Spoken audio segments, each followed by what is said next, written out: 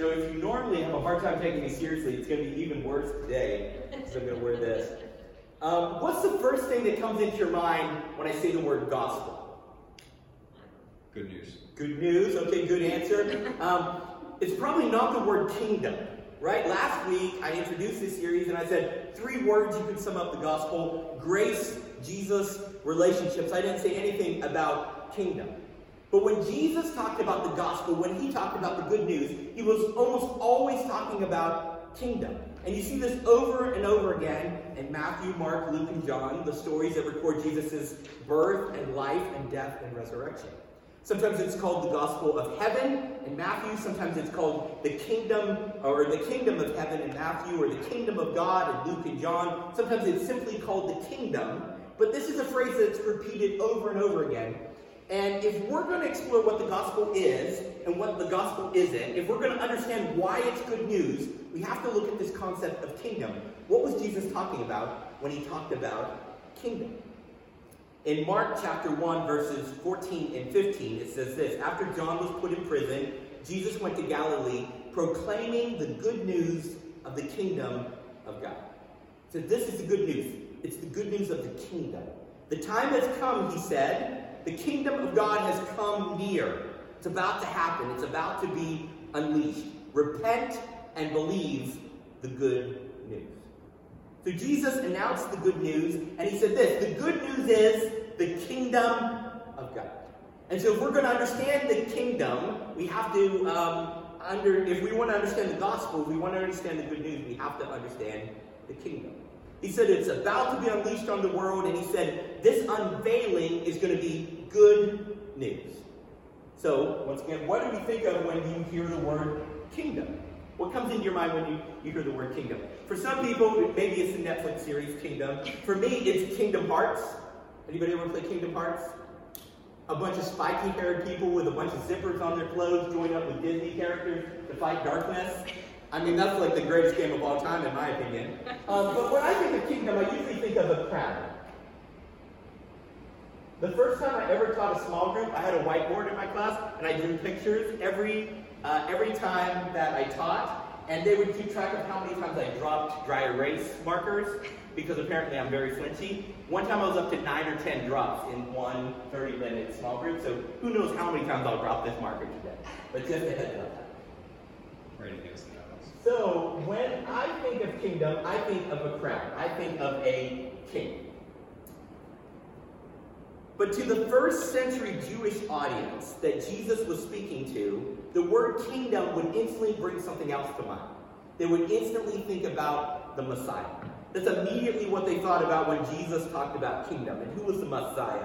He was the long-promised God king who was promised to be a descendant of King David, Israel's greatest king, and he would set everything right. And Israel was super looking forward to this. And you have to understand why they were looking forward to this, because everything was seriously messed up in their world. And we can look at our country and you say, man, there's some things that's messed up, or you can look at our world and say there's some things that's messed up. But Israel was conquered by a pagan government called Rome. They were under constant watch by the imperial legion. They were heavily taxed and controlled. They were forced to obey any whim of a Roman officer.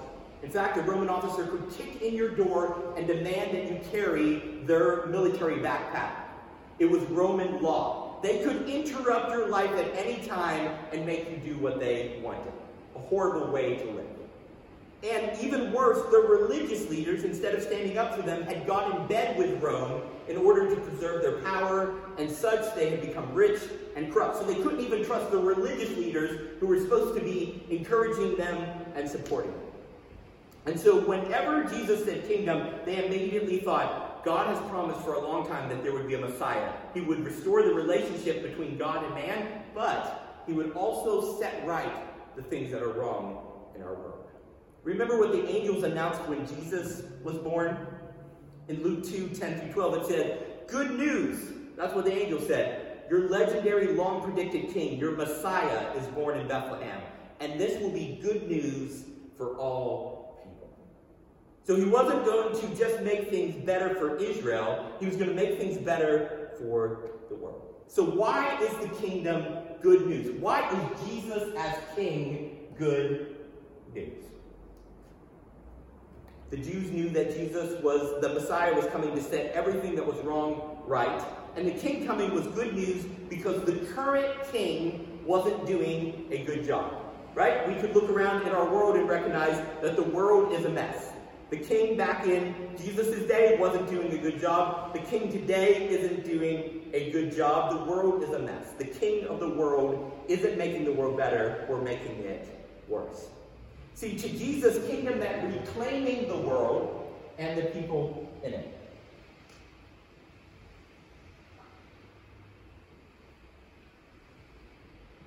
It's surprisingly hard to talk and draw at the same time.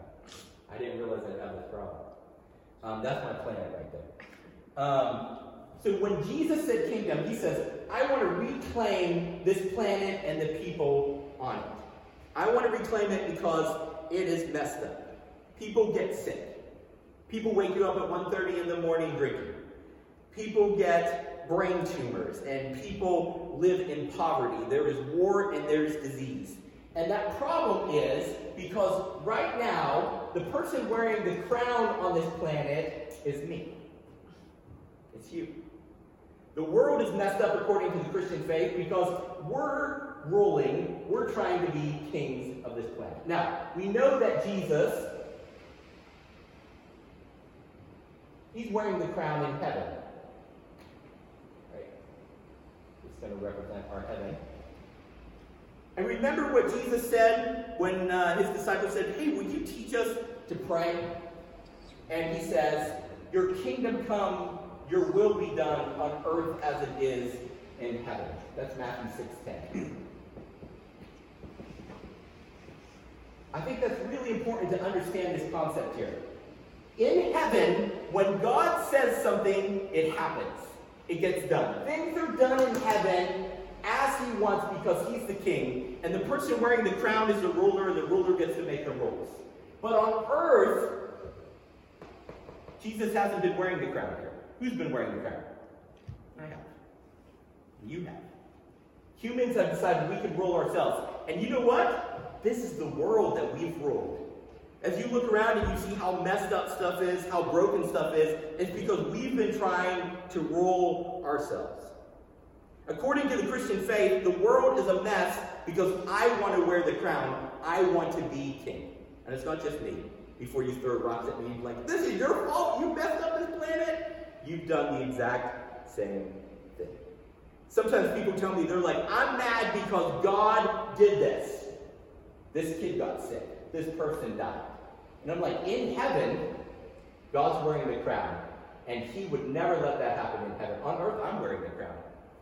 This is my fault. This is your fault. According to the Christian faith, our world is messed up because we didn't want Jesus to wear the crown. We didn't want him to sit on the throne. We wanted to rule ourselves. If Jesus was on the throne of our world, if the crown was on his head, the world would look differently. In Romans 8:22 through 23, it says, the entire creation is crying out. And not only everything that's created is crying out, but we too are crying out. We've seen the first steps of God's takeover of our planet, in that he has given us the Holy Spirit. He lets us have a relationship with him. He begins to rule in our individual lives. But we still wait for our full adoption. You know, Darby and I are adopting. Some of you are wearing your adoption t-shirts. Thank you so much. Adoption is interesting because we're going to be matched with a child. We're going to spend tens of thousands of dollars to purchase that child, to pay for that child to become ours. It'll be legally signed off to us before we ever hold that child in our arms. We'll legally own or will legally be parents of a child long before we actually enjoy the physical presence of the child in our arms. And that's a little bit about what the Apostle Paul is talking about here in Romans. We'll have paid for the child's care. We'll have prepared a place for the child in our home, but they will not yet enjoy a full relationship with us until we hold them into our arms, until they come home with us. Legally, Jesus bought the world when he died. He paid for it with his blood. It belongs to him. He's king. but he's not yet put the crown on his head. And so things are still messed up. And so when Jesus said, good news, there's a new king coming, he was saying the world's messed up, but good news, when I'm king, I'm going to make what's wrong right. And that's a message that's a good news for everybody. Somebody says, I'm not religious. You know what they can agree on? The world's messed up. There's corrupt leaders, there's sickness, there's disease, there's war, there's greed. They can agree that the world's messed up. And you can say, hey, good news. If Jesus was wearing the crown, the world would look different. Good news. He's legally bought it with his blood, but he's not yet sat on the throne of this world and made things right. Now imagine, let's use a metaphor here to try to follow along. Justin says sometimes I use too many metaphors. He's like, people got it the first time and then you use 4 metaphors to defend it. But Justin's not here, so I'm going to use another metaphor. Imagine you're in a company and it's horribly run. It has a super toxic climate. There's no vision and no leadership. I know some of you are like, I don't have to imagine that. That's my life. Imagine that Steve Jobs, in this imaginary scenario, Steve Jobs is still alive. Imagine he comes in and he says, I'm going to buy this company. Even though it's hemorrhaging money, I'm going to buy it at a high personal cost to myself. I'm going to leverage all my resources. I'm going to buy this company. I'm going to become CEO of this company. I'm going to fix this company. I'm going to change the vision. We're going to do work that matters. And we are going to change this entire climate and culture of this company. Who's with me? That's exactly what Jesus did. Now, Steve Jobs might say, I've got to go away, I've got to finalize the paperwork, I've got to get all the merger stuff cleared, but I'm going to come back. And when I come back, we're going to set this company right. Now, in my absence, I want you who have already bought into my vision to begin to put into place the things that I would want done. Begin to implement some of my ideas and my vision, and I'm coming back, and when I come back, we're going to set everything right. But when I come back, if you haven't decided to side with my vision about where I want the company to go, I'm going to have to let you go. That's exactly what Jesus has done. That's exactly what Jesus has done when he said, hey, I bought this company at a high price. I bought this world. But I'm coming back. While I'm gone, if you've bought into my vision, if you believe that I want to make the world a better place, why don't you begin implementing my ideas? And when I come back, you'll be with me forever as we set things right. The church exists to exemplify the radical kingdom vision that Jesus has for the world. We exist to exemplify it on a microcosmic scale. We're supposed to show a small picture of what Jesus wants to do on a large scale. And I think, honestly, as churches, we've done a really bad job. Whoever looks at a church and is like, if that's what it looks like for Jesus to rule and reign, I want that in the world. But that's what we're supposed to be a picture of. Jesus has this beautiful vision of a gathering of people not divided by politics or race or economics. A gathering that exists for the good of those outside of themselves. A gathering that exists for the outcast, for the widow, for the orphan. A gathering that would lay down their life for their enemies and show kindness to those who are hurting. So when I look at how messed up our world, my one question is, Jesus, what's taking you so long? Like, okay, you've gone away, you say you're coming back to set things right. Well, there's a little 4-year-old girl in Johns Hopkins who had a mass in her brain. I want you to come back and make this right. There's people who are 9-year-old girls who are sold by their families into sex trafficking in Asia and abused by American businessmen who go over to China. I'm like, Jesus, come back and make this right. I want justice. I want things to be fixed. There's people starving, people thirsty, people broken and lonely. And I'm like, Jesus, come back. Make this right. Why are you taking so long, Jesus? In 2 Peter 3:9, it says, Jesus is not lazy concerning his promise, as some men are slow and lazy. I think that's interesting that Peter mentions men here. Like, men are like that. But he says, but Jesus is patient towards us, not willing that any should perish, but all should repent. You probably know some guys. If you're a wife, you probably know a husband. Darby knows me. Sometimes she asks me to do something, and I'm like, I'm going to get to that. Just not right now or next week or next month. I'm going to eventually get to it, but right now I don't want to get to it. I don't know. Maybe you're not like that. Hopefully your husband, your significant other isn't like that, but sometimes I'm really slow to keep my promises. I tell her I'm going to do it, but I'm like, I just forgot about it. I started doing something else. Jesus hasn't forgotten about us. He's not taking a long time because he's like, you know what? I just got busy with other things. Like, there was something going on in heaven and I got distracted. He's not lazy. He's not slow concerning his promise. 2 Peter 3 says, he hasn't come back to set things right because he's patient towards us. He's not willing that any should perish, but that all should repent. He's waiting for more people to say, I believe in your vision, Jesus. I want to side with you. Because when he comes back, before he fixes the planet, he has to fix the people. And if people haven't sided with them, he has to say, you're not going to be part of the next step, the vision of where we're taking this planet. And so Jesus here tells us to do two things as a result of announcing the kingdom of God. Back in Mark chapter 1, verses 14 and 15. He says, the kingdom of God has come near, and he tells us to do two things as a result. He tells us to repent and believe the good news. So first of all, let's talk about repent. It's almost never used in our common language. That you don't go to your kid who's messed up and say, you know what? You slapped your brother. I want you to repent of that. Nobody says that, right? It's become a church word that has no bearing in our everyday life. Repent means you've been going this way. We're going to call this your way of living and loving.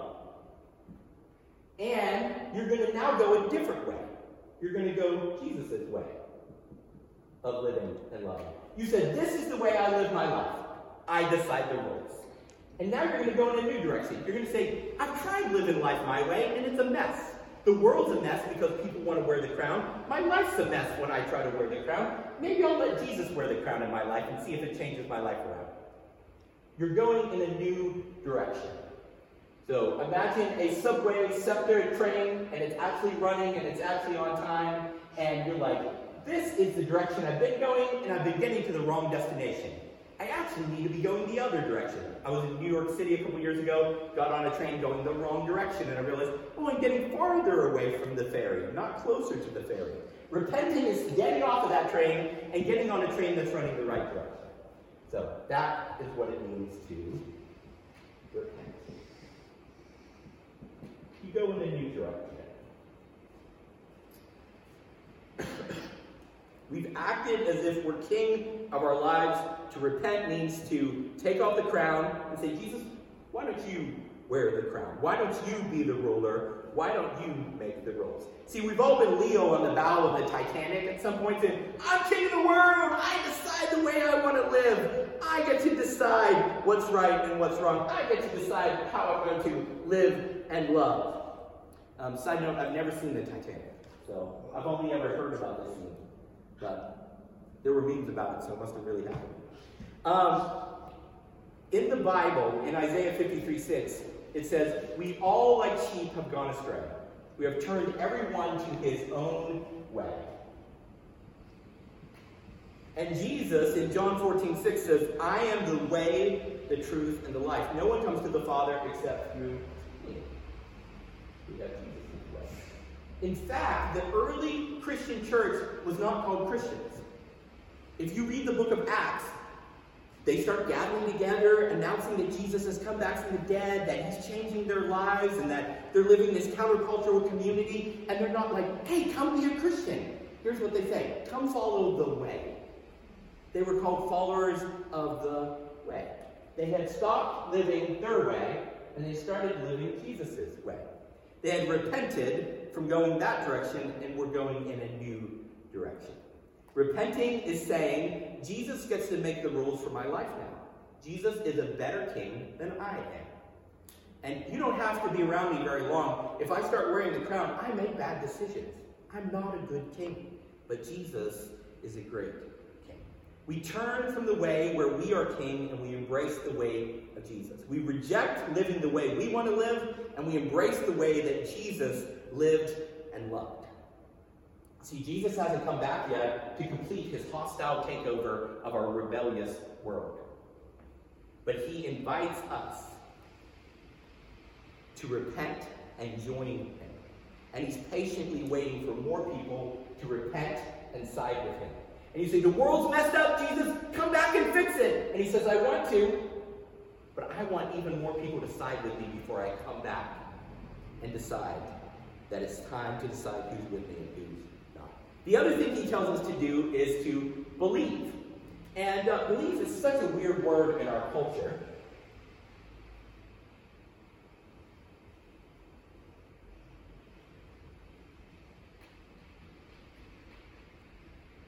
We usually think of belief as a mental affirmation of something. I believe it's true.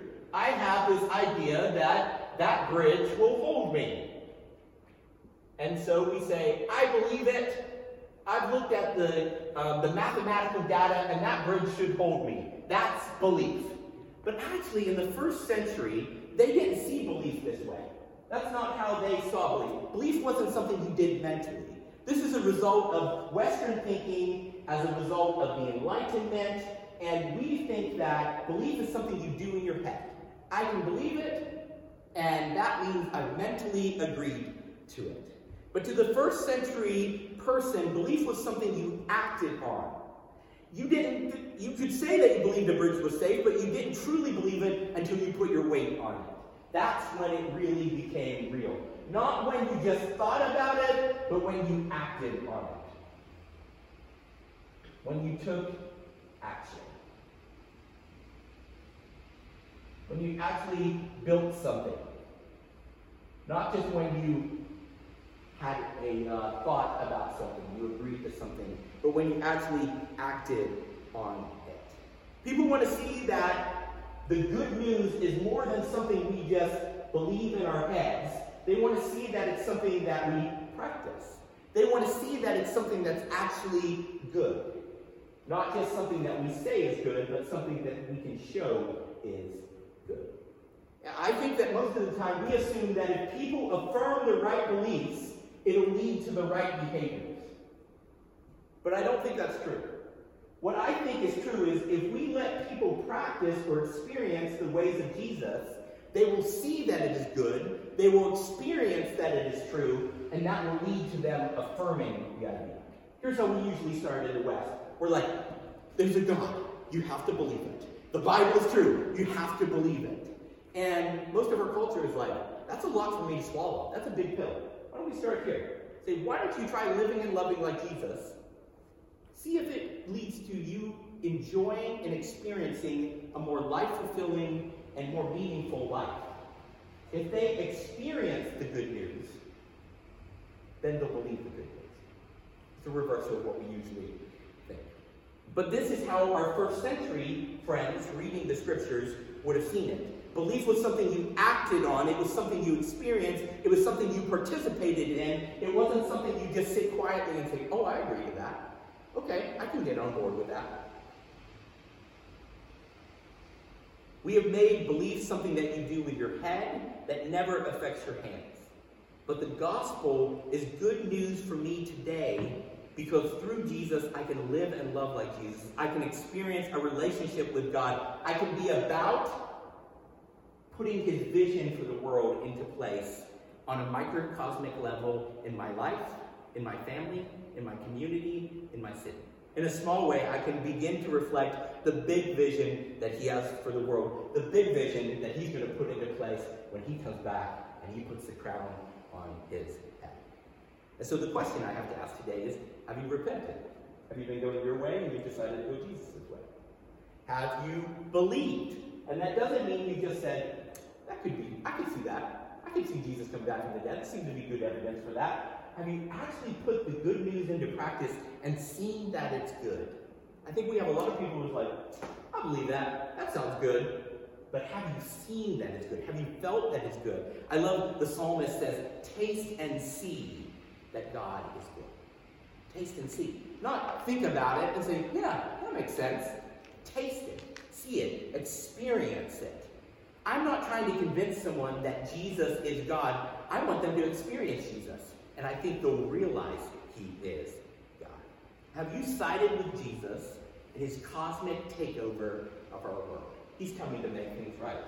He wants us to join him. So, the final question I have for you is who's wearing the crown in your life?